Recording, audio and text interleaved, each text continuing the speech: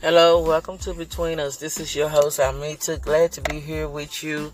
Once again, just want to bring a word of encouragement to you guys to keep going on, keep pushing. I know, with January and the inclement weather we having all across the world, sometimes we can lose our momentum, we can lose our focus, we could just feel a little, winter blues as they call it.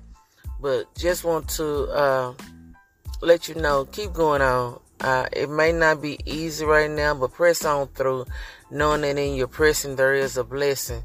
So I'm praying for those that might be sick, bereaved, grieved, whatever you might going through, whatever challenge you're facing. Know that I am there with you, praying with you, encouraging you, and knowing that God will see us all through this. We all here connected together one way or another, as human, as sharing in sorrows, trials, tribulation. We don't go alone. That's one of the ploys of the enemy. Want to make us think that we here by ourselves. But God is with us, and if God is for us, who can be against us? So with that being said, you guys have a blessed day.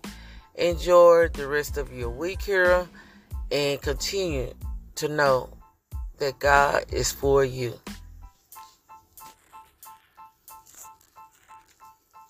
This has been Between Us, your host, Amita.